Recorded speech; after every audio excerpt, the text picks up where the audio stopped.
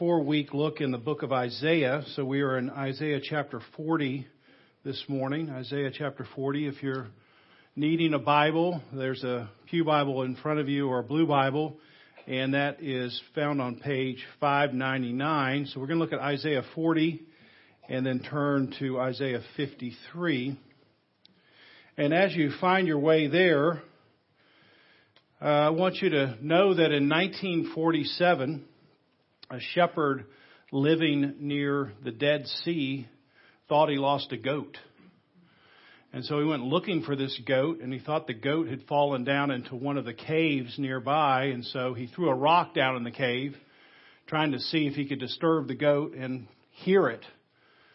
But instead of hearing a goat sound, he heard the shattering of a clay pot. And so he decided to lower himself down into the cave, and what he found became known as the Dead Sea Scrolls. There were all these scrolls that were sequestered away in these clay pots, and they were actually dated to 100 BC. So obviously a very valuable find. And so he pulls this out, and the most valuable probably of all the finds was the complete book of Isaiah. And it was on a scroll, if you can even imagine, that was 24 feet long. So you have all 66 chapters on this 24 foot long scroll. And one of the most important reasons that's important to us, or one of the most significant reasons that's important to us, is because in 1947, the oldest manuscript that someone had in the world of Isaiah was dated at 980 AD. So here we are. We have something dated at 980 AD, and now we find something that's dated 1,000 years earlier. So obviously it was very important to see if our current copy of Isaiah actually matched an Isaiah that was 1,000 years older, or, as some people would say, there were a lot of copyist mistakes over time. Well, you'll be able to see that after 1,000 years. And here's what one scholar concludes after examining them side by side. They prove to be word for word identical with our standard Hebrew Bible in more than 95% of the text. The 5% of variation consisted of slips of the pen and variations in spelling. But despite the 1,000-year gap, the scrolls were nearly identical, and we know the Old Testament has been accurately and carefully preserved. Isn't that amazing? So here we are. We've been looking at this reliable text of Isaiah, and we've been trying to look at it to help us understand who is Jesus, because Isaiah talks a lot about the first advent or the first coming of Jesus. And we're going to read today in Isaiah chapter 40. So let's stand together as we do that. We're going to read the first 11 verses and then look at Isaiah 53. Comfort my people, says your God. Speak tenderly to Jerusalem and cry to her that her warfare is ended, that her iniquity is pardoned, that she has received from the Lord's hand double for all her sins. A voice cries, in the wilderness, prepare the way of the Lord. Make straight in the desert a highway for our God. Every valley shall be lifted up. Every mountain and hill shall be made low. The uneven ground shall become level, and the rough places a plain. The glory of the Lord shall be revealed, and all flesh shall see it together. For the mouth of the Lord has spoken. A voice says, cry. And I say, what shall I cry? All flesh is grass, and all its beauty is like a flower of the field. The grass withers, the flower fades. When the breath of the Lord blows on it, surely the people are grass. The grass withers, the flower fades, but the word of our God will stand forever. Get up, get you up to a high mountain, O Zion, herald of good news. Lift up your voice with strength, O Jerusalem, herald of good news. Lift it up, fear not. Say to the cities of Judah, behold your God. Behold, the Lord God comes with might, and his arm rules for him. And behold, his reward is with him, and his recompense before him. He will tend his flock like a shepherd. He will gather the lambs in his arms. He will carry them in his bosom and gently lead those that are with the young. Isaiah 53, verse 4. Surely he has borne our griefs and carried our sorrows. Yet we esteemed him stricken, smitten by God and afflicted. But he was wounded for our transgressions. He was crushed for our iniquities. Upon him was the chastisement that brought us peace. And with his stripes we are healed. All we like sheep have gone astray and have turned everyone to his own way. And the Lord has laid on him the iniquity of us all. You may be seated. Let's take a few moments to reflect together on God's word.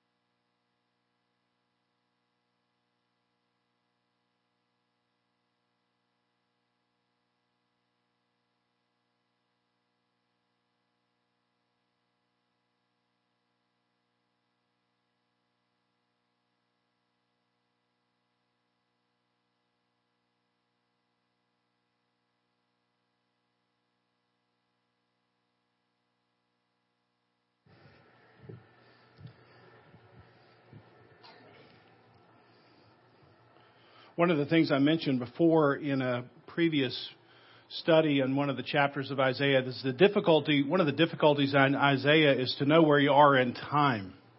Because he moves from one chapter to another and he doesn't tell you anything about time. There's no reference to it.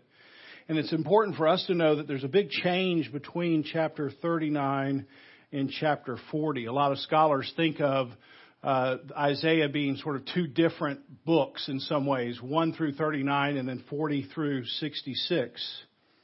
And Isaiah was a preacher to Judah, or he was living in Jerusalem. And he had been pleading for 39 chapters for the people of God to not form a strategic partnership with the world. Here, these people of God who've been rescued from Egypt, miraculously brought into the promised land. God had gone before them and fought their enemies, and they've established themselves. And once they got established, then they started attaching themselves to the things of the world, to the power structures of the world. And God was just trying to wave his hands and say, stop attaching yourself to armies or things that you think are valuable in this world. Hold on to me.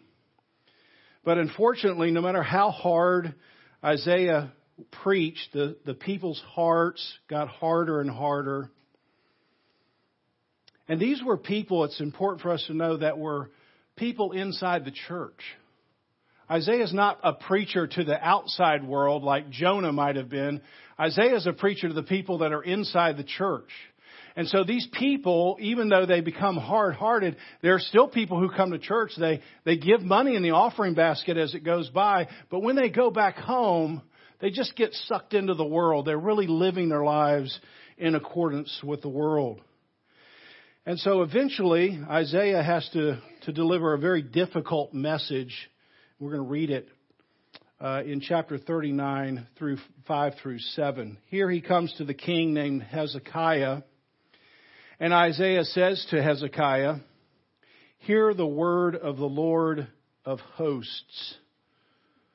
Very interesting, just addition. He's not just the Lord here to Hezekiah. He's the Lord of hosts. He's the Lord of a great army. In other words, you could have attached yourself to God's great army, but instead you attached yourself to the armies of the world. So, behold, the days are coming when all that is in your house and all that which your fathers have stored up till this day shall be carried to Babylon.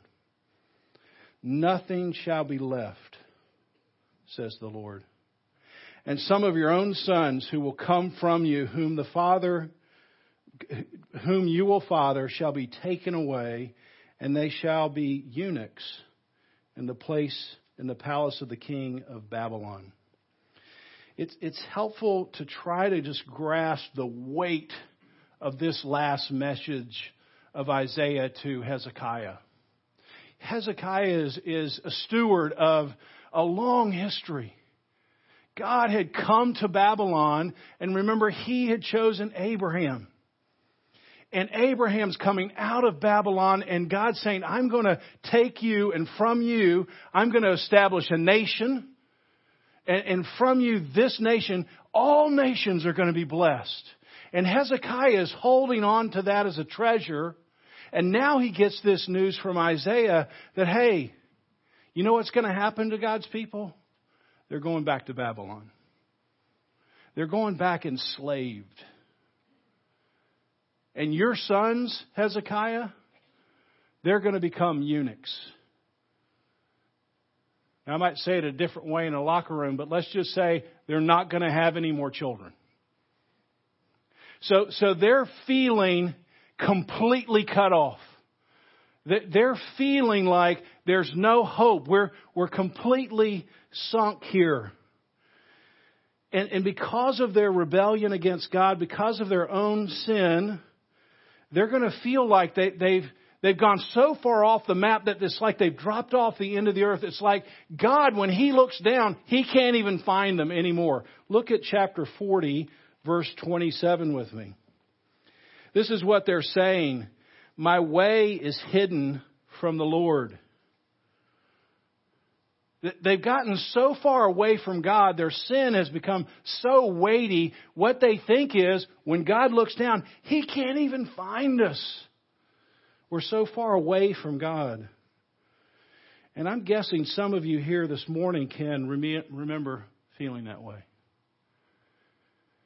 At some point in your life, you just thought, I've blown it. I've been so disobedient. I knew I was doing it at the time, and I feel so badly about it, but it's now like I'm so far away, even God can't come and find me. Or maybe some of you actually feel that way this morning, that you feel like you've dropped off God's map. And it's precisely at this point that Isaiah goes into chapter 40, this message of hope. And he's looking beyond this time of exile. Now he's looking into the future. He's looking even way past his own time. And he's trying to say there is a time where God's tenderness is going to come. You see it in just the opening verse. Comfort, comfort. Speak tenderly. Speak to the heart of these people. Help them know that they haven't dropped off my map. Help them know that their sin is not too far for me to pardon. And what is it that God wants these people to hear? That's my question for us this morning. Go and tell these people tenderly and with comfort these things. Now, there's a lot of things I could say, but I'm going to mention three things. Number 1, verse 2, the war is over. What a great news. The war is over. Number 2, verse 9, behold your God. Go tell these people that the war is over, and go tell these people to behold now, turn back to God. And verse 8, remind them that the word of our God will stand forever. Those are the three things I want us to look at this morning. First of all, verse 2, the war is over. The warfare is ended. The iniquity is pardoned. And she has paid double for all her sins. Really means she has paid a full measure. God has exercised discipline on these people, and they've had the full measure of God's discipline. And it has this feeling that, you know, if you have a child, they've done something disobediently, and you have sent them to their room. Now, as an adult, I always long for people to send me to my room. Please, where I can shut the door and no one's going to bother me. I'd love that. But as a child, they don't want that. They want relationship. They want to be connected. And you say to your son or daughter, hey, you've got to go sit in your room by yourself. But as a parent, what you really want is relationship, good relationship with your child. So after some period of time, you go back in. You go back in and you speak tenderly. You say, the war's over. And it's such a great moment for you and your child to say, for them to hear, hey, their sin is pardoned, their iniquity is pardoned. Now, when Isaiah says this to these people, they really don't understand what he's trying to say completely. What Isaiah is saying is, you've suffered some natural consequences of your sin. And that period is over.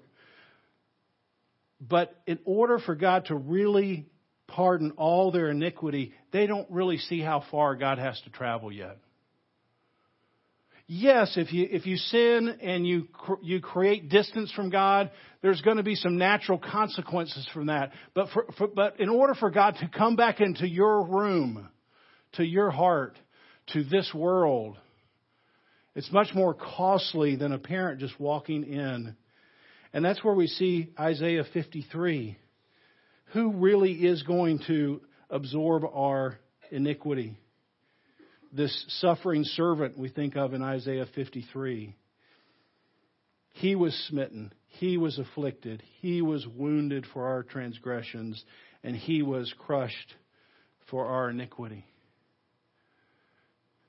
Now that's an Easter sermon. But we need to connect the birth of Christ with the death of Christ and the resurrection of Christ in order for God to actually come back into the world, in order for God to actually come back into our lives. He has to bear the consequences of our sin. And when Luke chapter 2, when the angels come and announce the arrival of the suffering servant, you remember what they say, and we'll talk about this more tonight. Glory to God in the highest, and what? Peace. You hear what they're saying? The war's over. The Prince of Peace has come to put an end to the war. And this is how He's going to do it. He's actually going to pay the price that we deserve. And when the suffering servant cries out from the cross, it is finished. He could have just used Isaiah's words and say, the war's over. The war is over. It's been completely pardoned.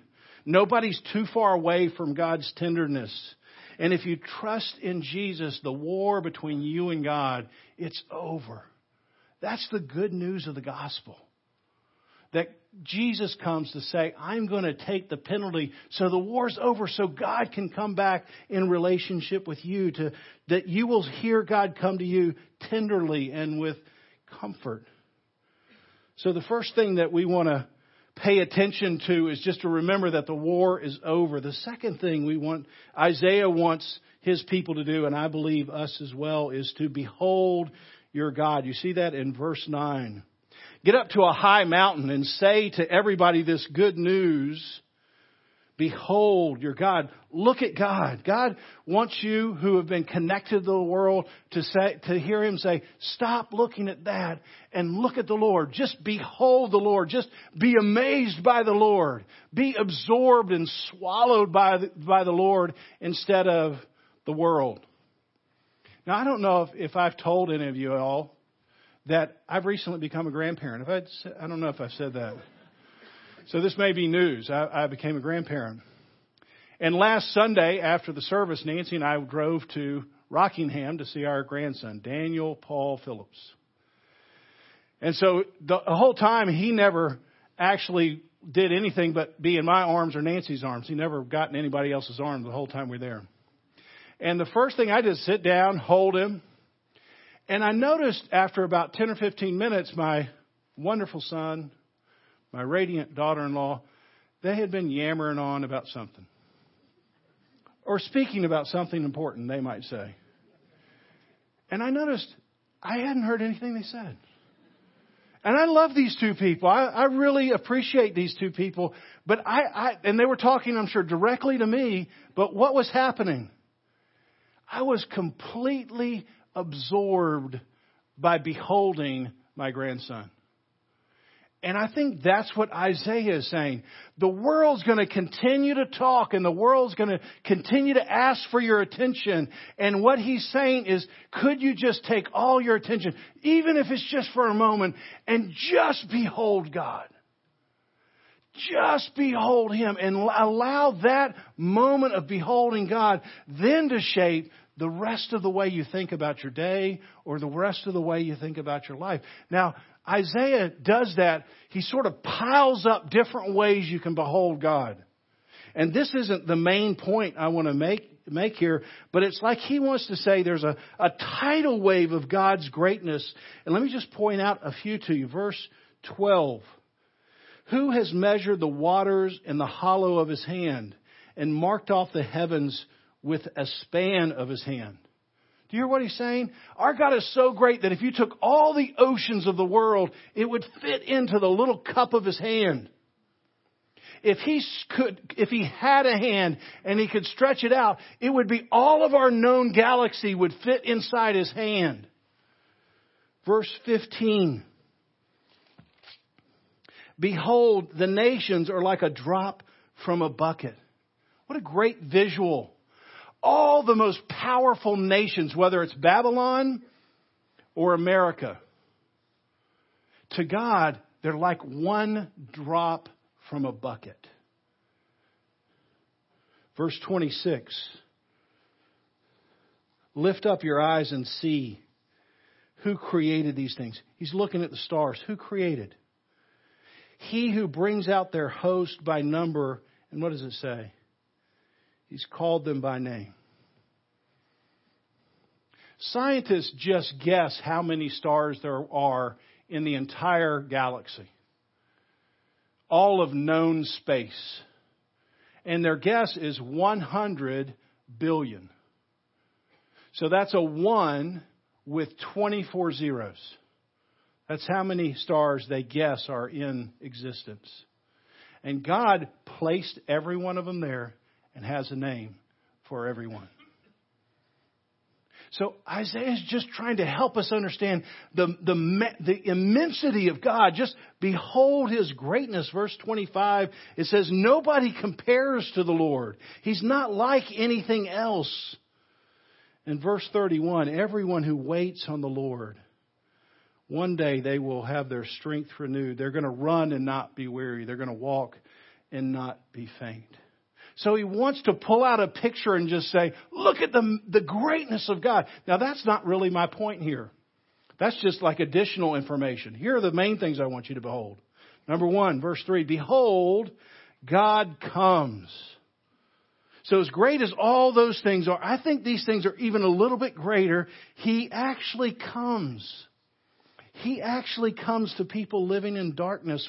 When your sin makes you feel like you've dropped off the edge of the earth, He drops off the edge of the earth to come to get you. It's amazing. God always makes the first move. He's not waiting for you. He's not waiting for you to clean up. He doesn't send down directions. He comes down Himself. He sends Himself down. And when you read through the Bible is primarily an account about how God comes to you, not about how you get to God. So He comes. And you notice in verse 3, it's a very familiar verse if you know the New Testament. A voice is crying in the wilderness, prepare the way of the Lord. You know this voice. John the Baptist. He takes Isaiah 3 and appropriates it to himself as this voice is crying out. And he's saying, here comes the Lord.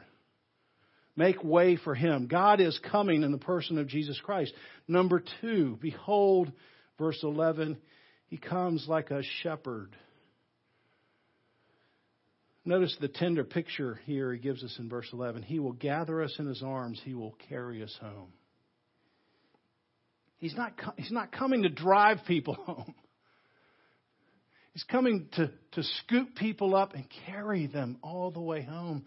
And so when you get all the way home, all the glory, as we sung, it goes to Christ. He's the one who comes. He's the one who gathers us up. He's the one who takes us all the way home. So behold how God comes. He comes like a shepherd. And of course we know John 10. Jesus says, I am the good, what does He say? Shepherd.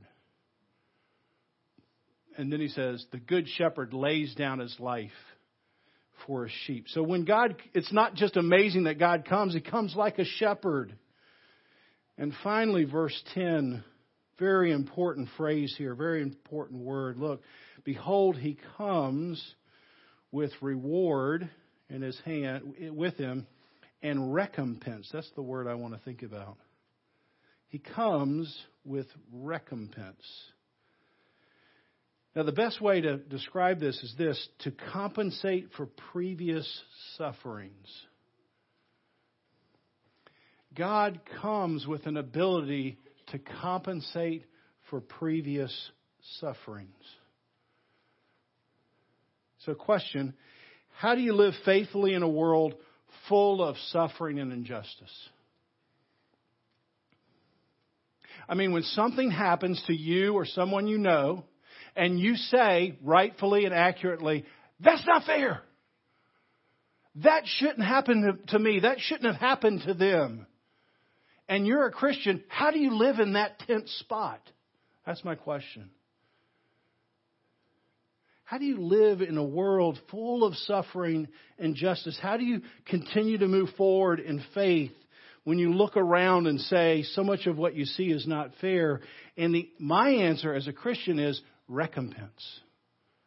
God is coming, and in a way that maybe I can't understand, He comes, and at the end of time, He's going to compensate for all of life's devastations. He has an ability to rewrite the story in some way that compensates for all the injustice that you might have felt from the hand of the world or someone else. Now, a very good picture comes from the book of Joel. It's a very tiny book that gets lost in the Old Testament of a prophet. And he actually lives after Isaiah, and he actually lives at the very end of Israel's existence. So Isaiah can see the sun setting. Joel is standing at the sunset on Israel. He sees the devastation that actually comes. And he describes it like locusts. Joel 1:4. What the locust swarm has left, so this initial swarm of locusts, then great locusts have eaten what they've left. And what the great locusts have left, the young locusts eat. And what the young locusts leave, other locusts have eaten. A nation has invaded Israel, powerful and without number. So Joel is standing on the horizon, and he sees a horde come in and devastate the land. And then he says in chapter 2, when God returns, a very well-known verse, I will restore to you the years the locusts have eaten away. So how do you live in a world that has so much devastation and injustice? Recompense. That coming before God will be His ability to compensate for every disaster. If you don't really believe that,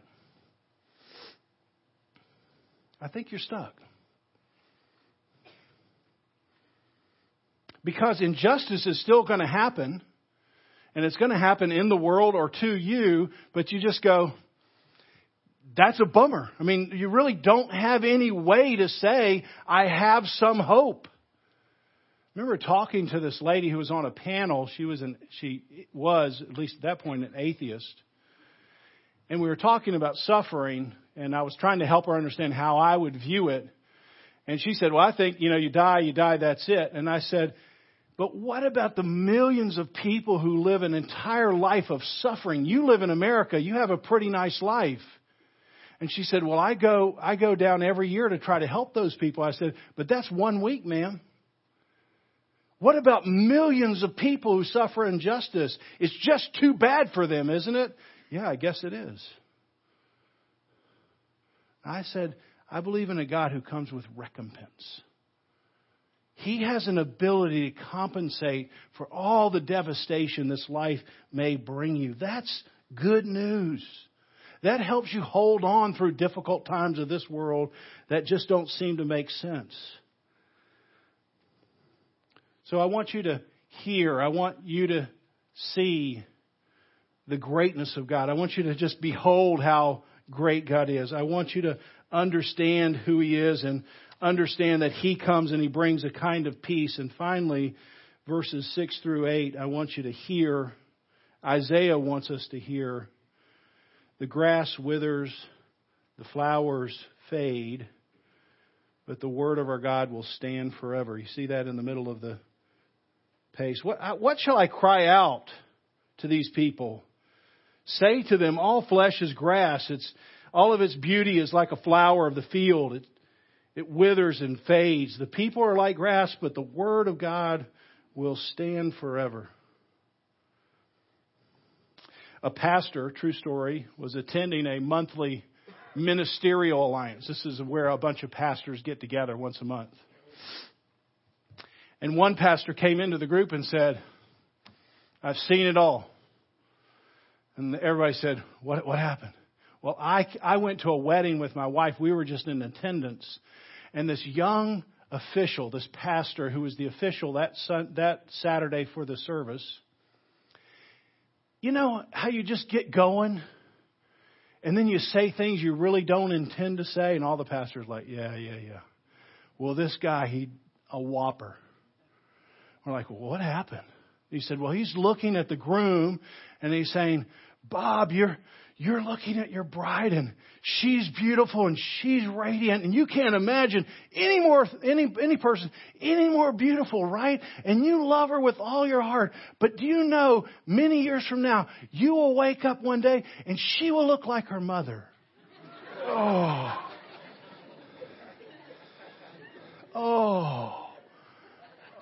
I mean, the things you never want to say as a pastor.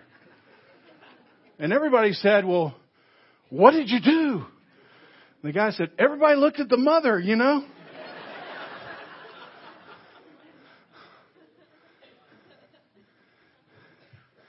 The grass withers and the flower fades for the bride and the groom, I might add.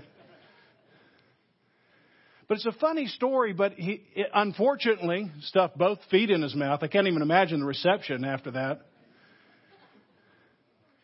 But no matter how beautiful the object that you love tomorrow morning is, the iPhone 10, the toy that you wanted, the bicycle that you got, whatever it is, tomorrow, after tomorrow, it starts fading away. And at some point, it's a garage sale item.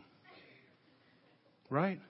Or it's a piece of technology you just have to throw away. Nobody actually wants it anymore. And you were so excited to get it.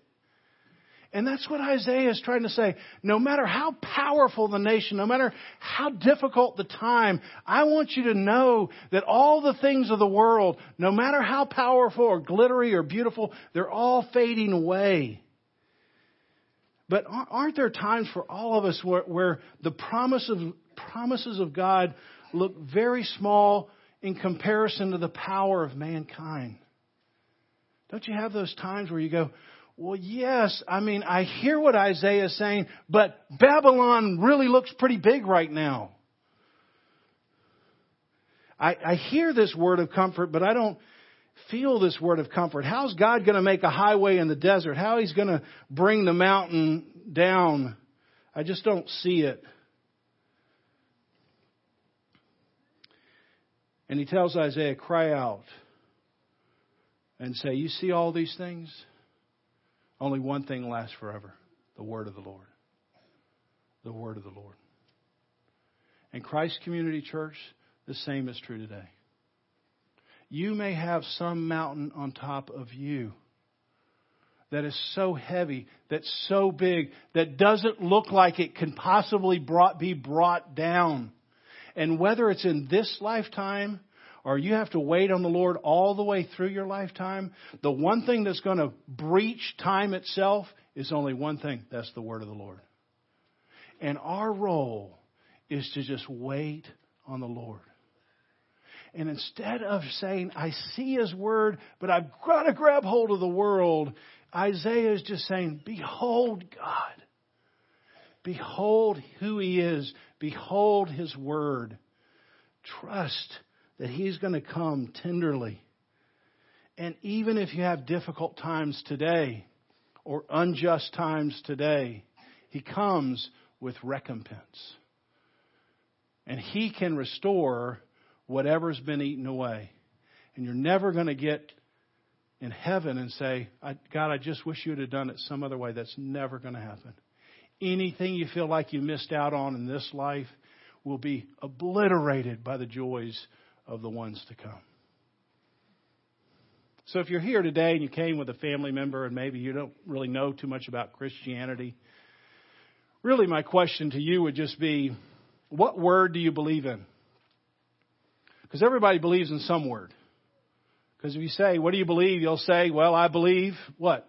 What my mother said, what I saw on television, a book I read. I mean, something. I would just invite you to consider the reliability of God's Word. Just an invitation. I'm not making any demand, just inviting you to just seek out the reliability of God's Word. And if you're here and you're a Christian, Christmas can be so joyful, but it probably brings up some painful moments somewhere along the way for many people. Wait in the Lord. Trust in His Word. He will renew your strength. Let's pray together. Lord, we come this morning, this Christmas Eve. Big ball of emotions. Some excited, some joyful, some can't wait, some curious, some questioning, some anxious, some discouraged. And we want to be people who hear these words like Isaiah. We want to remember that the war is over because of your Son. That's the main part of every life. We want to behold you. We don't want to behold what we get tomorrow morning. We want to behold you and then see what we have in light of the greatness of who you are.